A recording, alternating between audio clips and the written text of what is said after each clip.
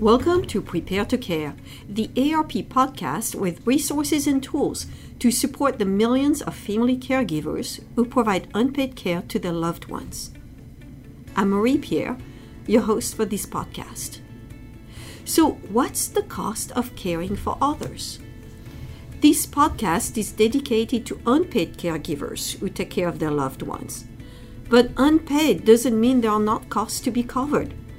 Either direct costs, such as food, transportation for your loved ones, or indirect costs, missed opportunities at work because you have to take time off, or professional costs, such as adding a nurse to your care team a couple of times per week. So today we're going to talk about what it really costs to care for people. And in honor of Black History Month, we're also going to learn from African American families and how they handle the cost of caregiving. So to speak with us today about all of this, we've invited Catherine Cook. Catherine is a caregiving counselor with the local Harris County Area Agency on Aging. And we've talked to several people at the area agency. I love them all. So, Catherine, welcome to the podcast. Thank you. So, Catherine, oh shoot, I just went directly to it. That's okay. No, we have to cut off. That's why I just agreed to in the slide. Okay. Where do I start? Do you want me to say if you think caregiving? Do this at least because it helps with the music intro too. Okay, and you'll have to. Will you be able to delete my? I don't know what I was thinking. You're still winning. It's okay. Thank you. So, if you think caregiving is just something that happens for free, I'm encouraging you to think again. Coming up on Prepare to Care. So, Catherine, you are a local counselor? Yes. A caregiving counselor. Yes, I am. I'm a counselor for the Harris County Area Agency on Aging. That's like a long title. It is. But I bet you see a lot of people in your job and that families probably talk to you quite a bit about the cost of caring for a loved one. Yes, they do. So that's a topic that comes often? Yes, it does. So tell us a little bit about your experience. Like, how do people deal with this? I'm guessing at first people say, oh, I'm giving up my job, or I'm going to stay home. Everything will be fine, right? That's exactly what they start off with. They also think that there are agencies that will pay them to stay at home and care for their loved ones. So we have to start off by educating them as to what is actually available, what their insurance may or may not pay for, but we have to educate them on resources as well. So let's start with things like salaries, like people who, and I've seen that often in my day job, people take a family medical leave or they just quit their job straight out. And here they no longer have an income to bring in because mom is at the end of her life or somebody who's really ill. So how do people cope with that? Once they make that decision, and it's something that a lot of times they make that decision without thinking it through. So I do encourage people to think about it before they make moves such as quitting their jobs. People need to understand what their insurance will pay and will not pay, because a lot of people think that Medicare will pay for them caring for their loved ones. I often run into people thinking, well, if I put them in a nursing home, the Medicaid or Medicare will pay for them there, so why can't they pay me here? There's no real options for people for being paid to care for their loved ones in their home. I want to back out. It is true that if you're in a nursing home, Medicare might pay for some benefits, or not always? Not always. Short term.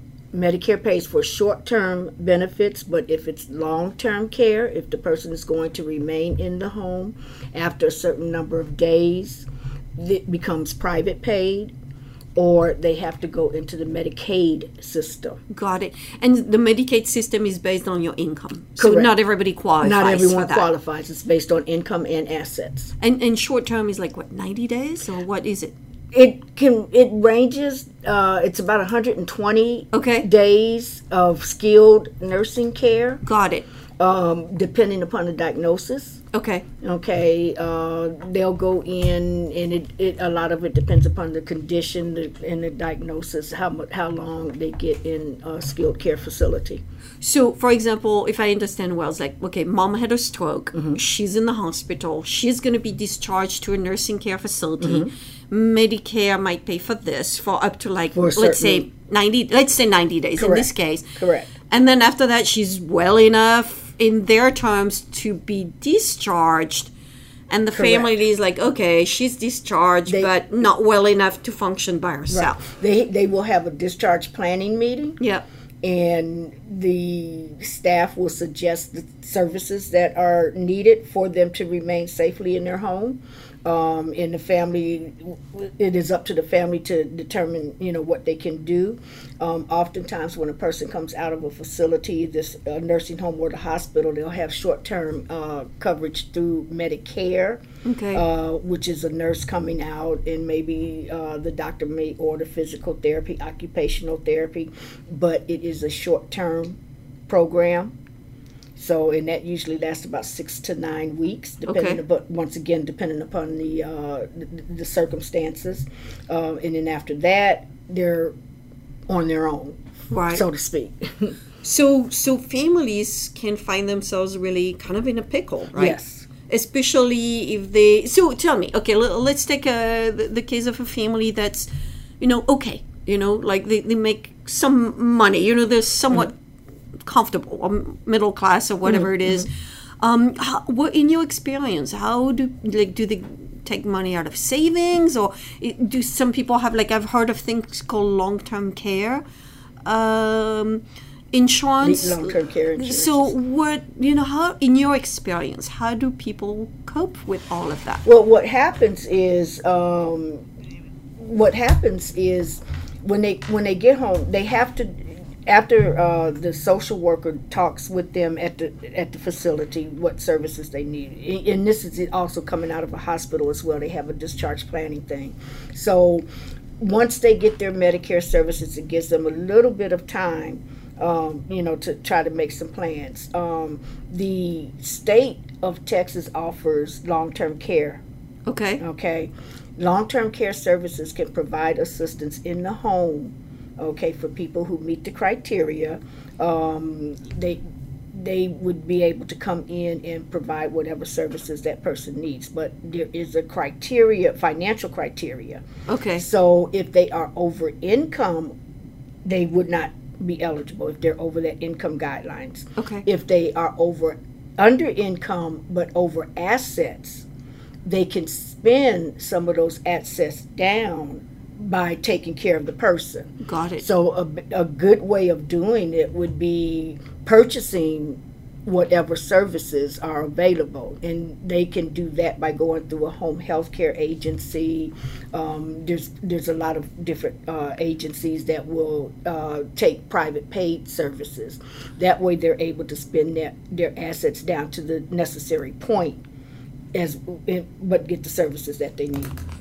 So you're talking, this is like sending your kid to college or yes, something, it is. right? It's like you need like a financial aid person to help you understand this stuff, right? And that is one of the things that we encourage people in what I do. If there are assets involved, if there's property involved, things of that nature that will hinder their criteria, their meeting the eligibility for Medicaid, we suggest that they see an estate attorney, someone who is familiar with Medicaid guidelines, because a lot of people just they'll go and they'll start spending their money down or giving things away, and that will make them ineligible. Oh, I see. So if they speak to someone about what they need to do in order to be eligible for long-term care services, and this is either in the home or in nursing homes, they could do it properly and without being penalized by Medicaid. Wow. So this is really like a tender time for people, because yes, it is. Emotionally stuff has happened. The family needs to make a decision. Right.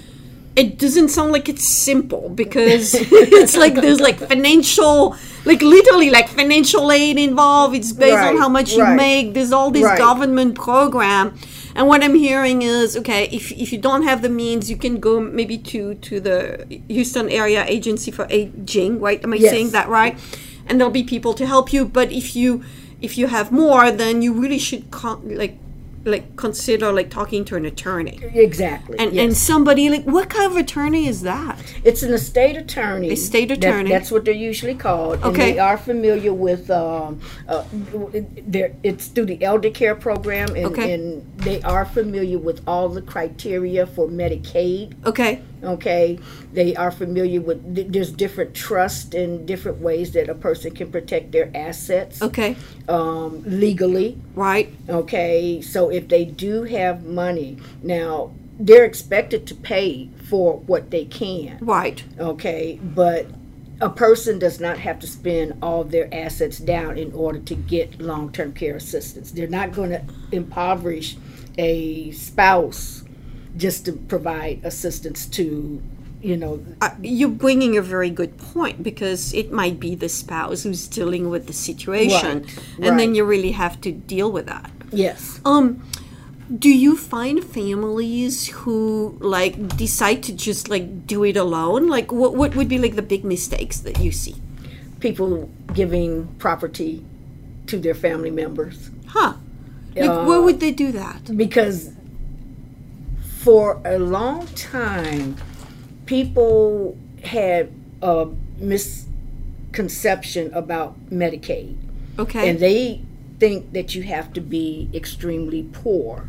Okay. So rather than getting the proper information, and when I'm saying this, I'm referring to to couples. Right. Okay, so rather than getting the proper information, they think they have to spend all their money down to be eligible to get care. Oh. So they'll do that. They'll either spend all their money down or give it away, and then they To go the children or to the whoever. children, right? And then they And try then- to apply for Medicaid services, Right. and Medicaid goes through their eligibility criteria.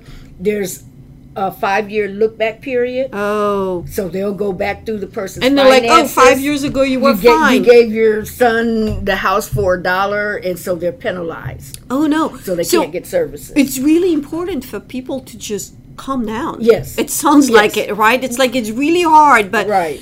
And it sounds like because there's a coverage for at least a period of time, you should really take advantage of that period of time Right. to really get your ducks in a row. One right? of the things that I suggest when I go out to homes and people are trying to figure out what to do next, I always suggest that they start talking about what they want to do, visit the facilities so that they can have an idea where they want to go, and then if there are assets involved, if the person is not automatically eligible for Medicaid, they need to talk to the estate attorney. Okay. It's important to not wait until a crisis occurs. Okay. Because when a crisis occurs and you're trying to do this, then all of a sudden things get real complicated Okay. and people make mistakes. Okay. How about people people who literally give up their job? And they're like, okay, I'm gonna give up this whole career. Okay, so I was listening to a podcast recently, and these particular podcasters said, well, sometimes actually giving up your job is not the best thing. No. Okay, oh, you're shaking your head. No, You're like, no, don't give up no. that job. So why do you think that as well? I am a caregiver. I co-caregive for my 92-year-old mother. Okay. I have a sister who is her primary caregiver, but my sister is also sick. And she is home 24/7. Mm-hmm. Okay. She was retired. And one of the things that she says is that she's busier being retired than she was when she was working. Okay. Okay. It being a caregiver, and when you're home with someone 24/7, you have no outlet. I see. Giving up your job, now not only do you not have an outlet, you have no income. Depending upon your age, you may not have insurance. That's And right. what happens is, if you're in that situation, you're usually living off of one income, and that one income does not stretch that far. So it's really not. So, what would be your advice? Because there's some guilt, right? We're Yes. like, I need to be here for mom or dad or my spouse or sometimes a child. So, what is your advice to dealing with this emotional part of it? It's like I'm supposed to be there. Right, right. I'm kind of chuckling because I'm going through kind of a similar thing right now. My sister, mom, and I consolidated 3 households, and we moved in together. We were in 2-story townhouses, and we moved in together to a single-story home. It helped in terms of saving on expenses. So we save living expenses. It helps in terms of socialization because we're there together. But I work full time, so I get to go out. Okay, my sister works. She's retired, but she does work from home, and her salvation is going into her office and shutting the door. But the minute she comes out, she's got a list of things to do. Right. So that's when you really have to try to find some assistance. That's the most important thing. You have to understand when you need to get assistance. And you have to find a way of keeping up with yourself. Some other kind of outlet to reduce your stress. Okay. You have to be able to separate yourself from that caregiving experience because otherwise it can, and my experience has been caregivers tend to get sicker, and I hate to say it this way, but in some cases they die because of their caregiving. They don't take care of themselves, and the person that they're trying to take care of lives on for a long time. And that I've had that experience quite a bit, and I think that's kind of it's stressful, but it's not because you don't want to care for the person. Right. It's because you have so much other things going on, and especially if you don't have an income. So you have to be able to, try to figure out, some things to do. And as I'm saying that, I just thought about it. There's a lot of, if you need an income, people can invest into some other options, like working from home. Right. Okay. Which is possible now with the internet and things like that. There are opportunities there. I've had some caregivers I know, they do deliveries and things like that. So there are some other options to be able to, work. Plus, kind of get away from the caregiving. Yeah, so I'm keep hearing that it's like it's not only the income, but it's also the outlet, the engagement outside. So you're not just focused on the caregiving. Yes. I have one question too for the people who can't afford to pay. Maybe for mom to be in the retirement home, but there's that guilt, like, oh, I'm not going to do that to mom. Do you find that sometimes? I think you do. And a lot of people are caring for someone way beyond the time that they should. Well, tell me more about that. Okay. Like there's a time? Like how do you know there's a time? A lot of times people will know within themselves how far they can go. If you're a male caring for your mom and everything is fine up until it comes time to have to change a diaper, that may be when they decide I can't do this anymore. And it's vice versa. It just depends on, you have to think in your mind, what is your end point? So that might be the time when you start paying for the nurse or for somebody else to come and help with that, right? And then the other thing too is a crisis may occur. In my particular situation, my sister became extremely ill at the beginning of January last year. She was hospitalized in rehab in a nursing home for 3 months. I worked full time, and my 92-year-old mom was at home by herself, and the thing, one day I couldn't get a hold of her on the telephone. And unfortunately, the whole day I couldn't get a hold of her. I didn't have neighbors that I could call, and her phone turned off. She didn't know how to turn it back on. So I'm panicking. I'm at work and oh my gosh, what do I do? So at that point, I realized I can't do this by myself. So I looked and was able to get involved in a respite program. Got it. Okay.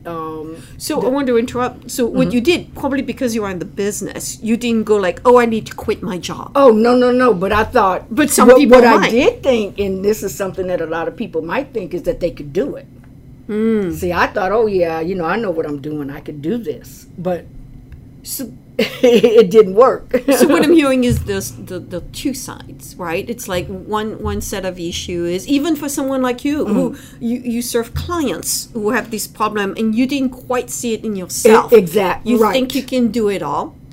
And then the other thing is recognizing the side, right? And then seeking the help that you need. Which, in your case, you probably knew of the full range of things that you could have. Right. So I did seek the help.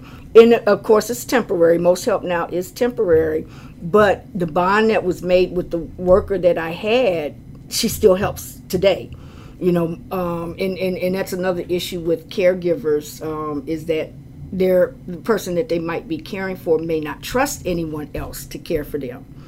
You know, so when you do get help, it was a little iffy with my mom. She wasn't very accepting, but now, she is accepting, and this person is still helping us today. So introducing somebody to the team is like not that easy. It's not that easy, depending upon the personality. The other thing that's important as a caregiver is reaching out and getting that help. One of the things that we do at our agency, we have what's called Conversations with Caregivers. It's a program that we started about 9 years ago, where we had get together with the caregivers. We had topics, and they would come in for those we would have a discussion. The caregivers would, express themselves, and it was a way for them to get together with other people and realizing that they were not alone. The program, it made a huge difference with a lot of people. It would become very emotional at times, but people left thinking like, oh, I'm not by myself. And maybe hearing other things. Right. And then, some of the caregivers were able to share some of their experiences and how they dealt with it. For instance, going back to the caregiving aspect, getting family members to help. A lot of times family members kind of disappear. And so we had a caregiver come in, and she explained how her family set up a schedule for all the children to come in, either doing a task or paying for the task to be done, as long as they took their time, and however they needed to get it done, as long as they took their time. So it's really cost sharing, yes, really, which is something that you did in your own family. Yes. So, Catherine, we're going to have to wrap up, okay. Because we could talk all day about this. This is awesome. So if there was one thing you wanted people to take away about the cost of caregiving, what would that be? I want to say kind of plan ahead, have an idea, talk with your family members, have an idea what to do. Okay. And try to figure out who can help and in what way they can help. But I would encourage people to plan ahead, because if you have to make a decision during an emergency or a crisis, it sometimes doesn't work out. Okay. So my biggest thing is plan ahead. Planning ahead. Yes. Thank you so much. So today we've spoken with Catherine Cook, who is a caregiving counselor with the Harris County Area Agency on Aging. I finally said it right. So if you want to find out more about what Catherine was speaking about today, be sure to visit the Area Agency on Aging's website. It is www.houstontx.gov/health/aging. I'm going to repeat that, www.houstontx.gov/health/aging. As always, if you thought this podcast was helpful, or if you have friends or family who are new to caregiving, please invite them to follow the Prepare to Care podcast at iTunes, SoundCloud, or at www.aac.org. aarp.org/HoustonPTC. Also, take our Prepare to Care podcast survey, help us improve future episodes, and find other caregiving planning and local resources to help you and your loved ones. Catherine, thank you so much for being here, and thanks for listening, and as always, thanks for caring. Thank you.